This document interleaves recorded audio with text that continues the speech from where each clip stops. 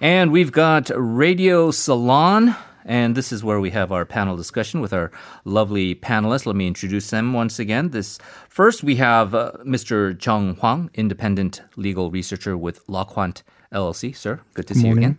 And also joining us is as well the former foreign correspondent and research fellow at Korea Peninsula Future Forum, Heejin.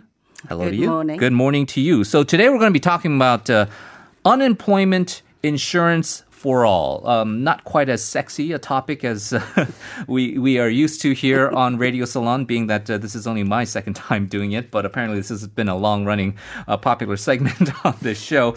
But let's just lay it out for everybody. The ruling Democratic Party and the Blue House are floating the idea of expanding employment insurance to encompass all South Korean citizens who would be eligible. This would be universal, just like the National Health Insurance Scheme that has, rightly so, been widely lauded by many people all around the world, particularly people in the United States. So what this would do was essentially expand the social safety net, and this would not just cover the permanent employees of people who work for big corporations or any other employees who are fortunate to have these kind of benefits. It would include freelancers, temporary workers, and people who would be considered self-employed as well. So laying this all out, Mr. Hwang, maybe you can start us off just for our listeners' benefit. What exactly is the government proposing here right now? Well, the details are a little bit unclear. I mean, for example, the idea that has been floated out, as you explained, is the unemployment insurance for all South Korean citizens. Now, currently, I mean, South Korea does have unemployment insurance, but it only covers about half of the entire workforce. So just to give you rough numbers, there are about 28 million people who are in the labor force in South Korea. Roughly about half of them work for fairly large companies, which means that they are all mandatorily signed up for unemployment insurance. Now, does the government actually want to include entire workforce, which will be 28 million, but that certainly is not all South Koreans? Right. Or do they actually want to include all South Korean adults, or kind of working age adults? That detail, I mean, it sounds like they actually want to push for everyone, which would actually go beyond the realm of unemployment insurance into kind of universal basic income idea. But kind of the details are a little bit in a sketch at this point. Yeah, and we should talk about that because that has been now an ongoing drive. Famously, I guess if you're America-centric, popularized by Andrew Yang, the former presidential candidate, and his really kind of single-party, single-platform pledge of in implementing UBI. So in terms of the Moon administration's goals here, in your view, you think this is populist-driven? Well, it tends to be a little bit. Many of the platforms that have been put forward by the Moon Jae-in administration recently, including the disaster relief for all households regarding COVID-19, is basically populist driven, and they cannot get away from that criticism anytime soon. It was the initial trigger was actually launched by the Blue House senior presidential secretary Kang Ki-jung. And then, it became a commentary relay. Next, Lee Inyoung, the ruling party whip, and then the first vice finance minister, Kim Myung-bum, as well as the employment labor minister, Lee Jae-gak. They consequentially talked about this idea, floating this idea of universal coverage on jobless insurance. And of course, it is not a new idea, but it is a relatively liberal, a very, very advanced thinking, taking it further from any bill that has been stagnant on the National Assembly. And that's interesting because there's a saying that there are no libertarians in a crisis, right? Essentially, when everything is completely falling apart, the natural tendency is for people to turn to government to be able to provide some sort of stability. It's interesting about the populist aspect of this, because the what would be by most accounts a very conservative Donald Trump administration has just, I think it's kind of been under the radar, but with that massive multi-trillion-dollar package actually implemented what is considered the most progressive unemployment insurance scheme in the U.S. in its history, in terms of giving benefits to freelancers, giving unemployment payments that exceed even the regular salaries of a lot of these workers who are out of jobs in the U.S. The question, though, then becomes, you mentioned sketchy on the details. How is this going to be paid for? That's always a counter-argument, right? How are you going to pay for this, right? We need zero deficit spending here. Freelancers, self-employed workers, by general definition, if we understand the policies, if you're a permanent employee at a big corporation, you pay into the scheme. Employer also pays into the scheme, so it's shared. If you're a freelancer, there's nobody else who's going to also contribute on your behalf. So they're either going to be given the full burden of those insurance premiums, or the government has to step in. What are your thoughts? Yeah, I mean, that's going to be a really kind of a tough job to figure out, not just to figure out how to, raise the enough tax revenue. I mean, if this is going to be a permanent feature, not just for the duration of the COVID-19 response, then, obviously you'll need to set up a tax feature. And basically, if you're thinking about getting all those freelancers and people who are not actually paying into the unemployment insurance scheme right now, which will be around 13 million people, I mean, it really expands. Really, you have to think about, vastly expanding the National Tax Office's ability and people's duty to file, paperwork and so forth. I mean, it will be a major administrative work, as well as, kind of figuring out how the tax sharing is going to be worked out. But at the same time, I mean, there is a pre-existing infrastructure, in the sense that even freelancers, many of them have to do, the value-added tax. Right, and they have to pay. They have to file around this time of the year. Right now, their own income-based report to be taxed later on. That infrastructure is there, and also everyone in South Korea does pay into national health insurance. So the idea of national insurance for everyone is not really a foreign idea, but so it is workable. But it does kind of contemplate kind of really widening of the pre-existing programs, basically. And your concerns would be then that the revenue has to be filled somehow, that might result in higher taxes? Oh, definitely. I mean, the jobless unemployment fund right now is in deficit as it is. Right, the fund racked up a deficit of 2.2 trillion won just last year. And that is because it doled out unemployment benefits, record unemployment benefits of 8.1 trillion won. Just last year. And that was 2 years in a row. And if you further burden that fund by taxation or by issuing more bonds, what have you, it is going to further burden the economy as it is. How do we, though, then get help to these people who are lost without a job if they are a freelancer and they've been working hard, they've been barely making ends meet, and all of a sudden, because of the pandemic, they've been left without any source of income to pay for basic necessities? That's the thing. I mean, right now, this universal unemployment benefit is going to face considerable backlash, especially from the private sector and the corporate sector. And I think there's a criticism that the Blue House may be floating this idea to maybe give an impetus to yet another bill that has been stuck on the National Assembly, which is the bill to aid low-income job seekers under the National Employment Aid Policy, the 국민 취업 지원 제도, in which the government would pay 500,000 won or $444 US a month to jobless members of households earning less than 50% of the median income for up to 6 months.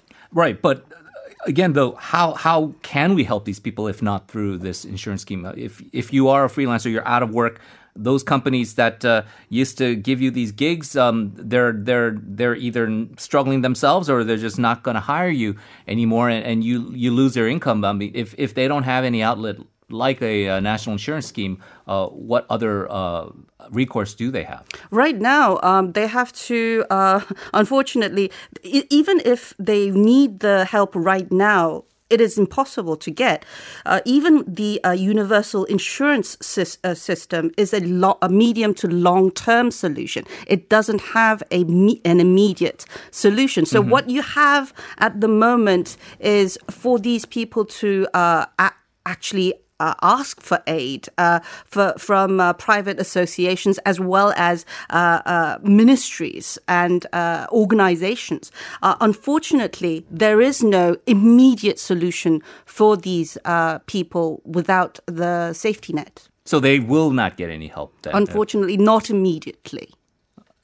It seems, I mean, what do we tell these people who really, through no fault of their own, perhaps, because of this pandemic? And I know that the argument could be, well, you should have saved for a rainy day, or you should have some other kind of means of kind of pull yourself up by the bootstraps. It's a common argument, but the idea of revenue, where do you stand on this? Because, yes, you as you say, this is going to be a massive increase in expenditures. That revenue shortfall has to be made up. Somehow we're going to be in deficit. There's been a question of how much this country can actually run deficits. You go OECD debt to GDP ratio. Korea is relatively in better shape than countries like Japan, or maybe even the United States.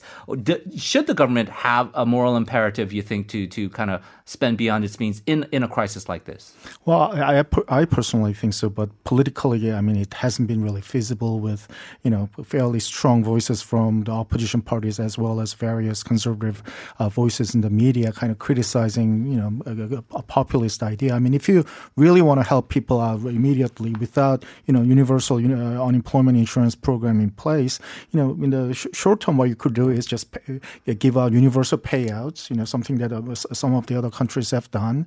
Since we don't know the government doesn't have a really clear idea of who's hurting and who's not hurting, just give everyone a lot of money and kind of on the back end kind of take it back by increased tax. But now South Korean government, because that idea is not very political feasible, is now asking people to contribute to various charities or voluntarily give it back to government. So I mean, in terms of political feasibility versus what is possible within economic imagination, I think there's a bit of a gap. Yeah, and I guess there will be people who, if you are thinking of it more from the political strategic lens, might see it as, yes, we do have to have that sort of kind of nunchi, I guess in Korean, this sort of awareness of what the conservative media and what certain people, pundits, politicians might say. But the other argument will be, and it seems like what the point that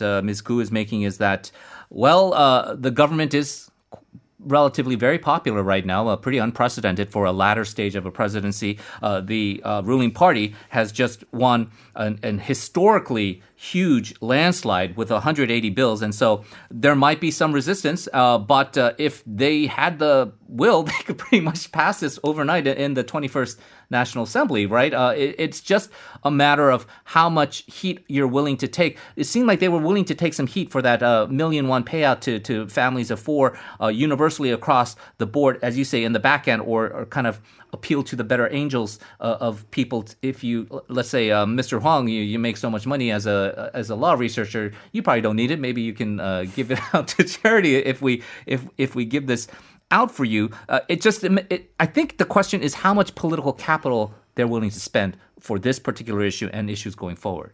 And I think that's what they're trying to find out. I mean, this idea is being kind of floated as a trial balloon, and they're definitely looking for what the South Koreans are very, very sensitive about. Anytime you say raise taxes, obviously that's going to rile up the media as well as South Korean opinions, which is why for that universal payout, the idea was that instead of a backhand increase in tax, they're talking about contributing it back to the government. at the same time, I think I think there are two things going on here. In the long term, I think the Moon administration definitely wants to push South Korea into more Nordic kind of the welfare state likeness. So you think about Sweden and Denmark, but that's a long-term project. In the near term, you do. Whatever the long-term project is, this pandemic isn't going anywhere for a year, and some people are really hurting.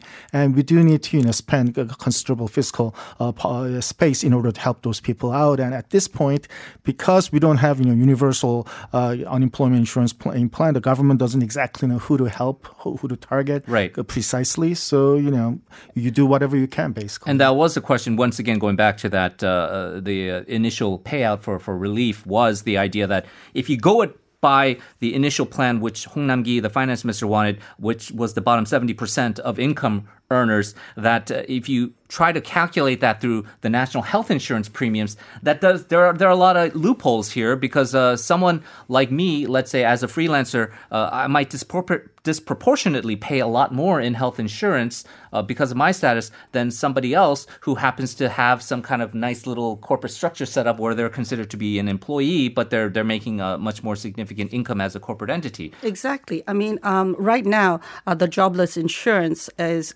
for the permanent workers. 50% is paid by the employers and 50% is paid by the workers themselves. Now, if you take that and apply that to freelancers, gig workers, platform workers, it would be that they are going to shoulder much of the premiums that are required for the insurance themselves. So right now, of course, they can actually apply for the insurance. They can pay for the unemployment insurance themselves, even if they are privately or self-employed. But the policy has been instilled since 2012, but only 1% have applied and are enrolled in this program. Why? It's because the premiums are too expensive. Yeah, so the question of premiums certainly will have to be addressed. I often, when we think of premiums, the first thing comes to mind is health insurance and the debacle in the U.S. with co-pays and deductibles, and how a lot of just average people, maybe even middle-class people, are just struggling. And if there is some kind of catastrophic health calamity that befalls them, they are essentially doomed to bankruptcy because of the fact that these health insurance schemes just are not adequate to cover, especially the private insurance sector, with the way the American healthcare system is set up. So with unemployment insurance, maybe there's a way to get this into a more national health insurance type of scheme where there will be some kind of accurate measuring method of how to assess the premiums on a needs-based level with income and all these other factors. But as you say, it's going to be a lot of red tape to get this outgoing. In terms of then this idea of the question of universal versus means tested, where do you stand? Because it's been an issue here in Korea for decades now, but the big political event that I really recall with that is the former mayor Oh Se-hoon, former boss of this station. He had a huge vendetta against the proposal of universal school lunches. And the idea at that time was, look, let's just give it to everybody. Even if you're a rich guy and you don't need the free lunch, it's just give it to everybody. There's some social stigma aspects involved with this. It's just easier to just put this out there, and it will feed those needy children who don't get that nutrition that they otherwise might at home. It's always going to be a question ongoing, but you feel that now with this mandate for the Moon administration, the idea of universality on a host of different policies may be pushed forward? I think that's kind of the direction that Moon administration seems to want to push for the, Moon administration itself has 2 years, and they obviously want to leave some kind of lasting legacy. And I think that's this is one of the trial balloons about, what the direction that they want to take. What do you feel in terms of the push for universality and what the government's going to do? And what do you think the opposition will be trying to do in terms of trying to counterbalance that? Well, one thing is that, yes, it's not just an idea that is being floated in Korea, but especially in the U.S. and other nations that have been hit hard by COVID-19 and which has resulted in soaring jobless rates.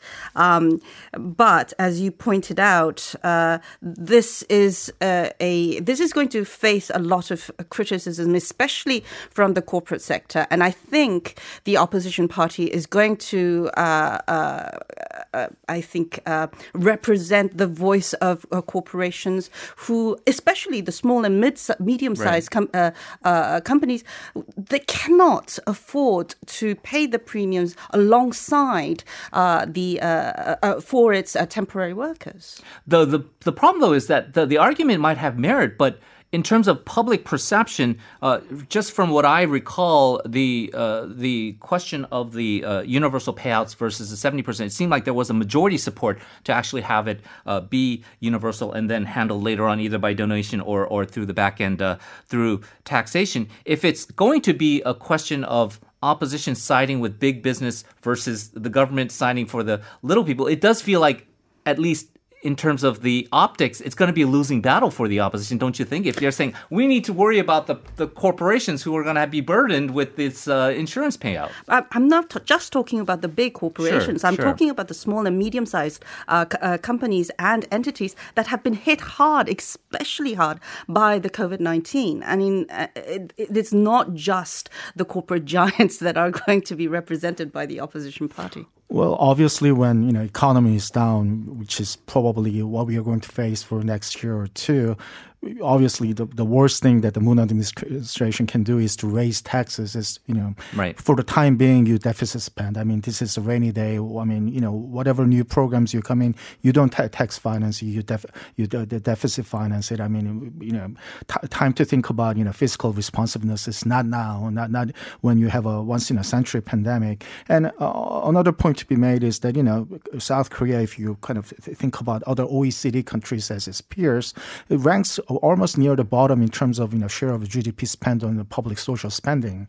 And so idea is that what kind of country do you want to go in a sense that government provides just a minimal amount of insurance, or do you want kind of ample kind of a cushion that right. many of these welfare states in the Nordic countries provide? I mean, that's the kind of the direction Moon administration is sort of pushing for, and obviously there will be resistance against that kind of vision. Right. So the extremist hot takes on both sides would be: do you want to be an Ayn Randian dystopian, right. every man for himself, horrific future, or do you want to be on the other side of the extreme, this Stalinist communist dictatorship where everybody is controlling? If you believe Denmark is the Stalinist, the socialist, there are some conservatives that actually will say that from time to time. I'm sure they will.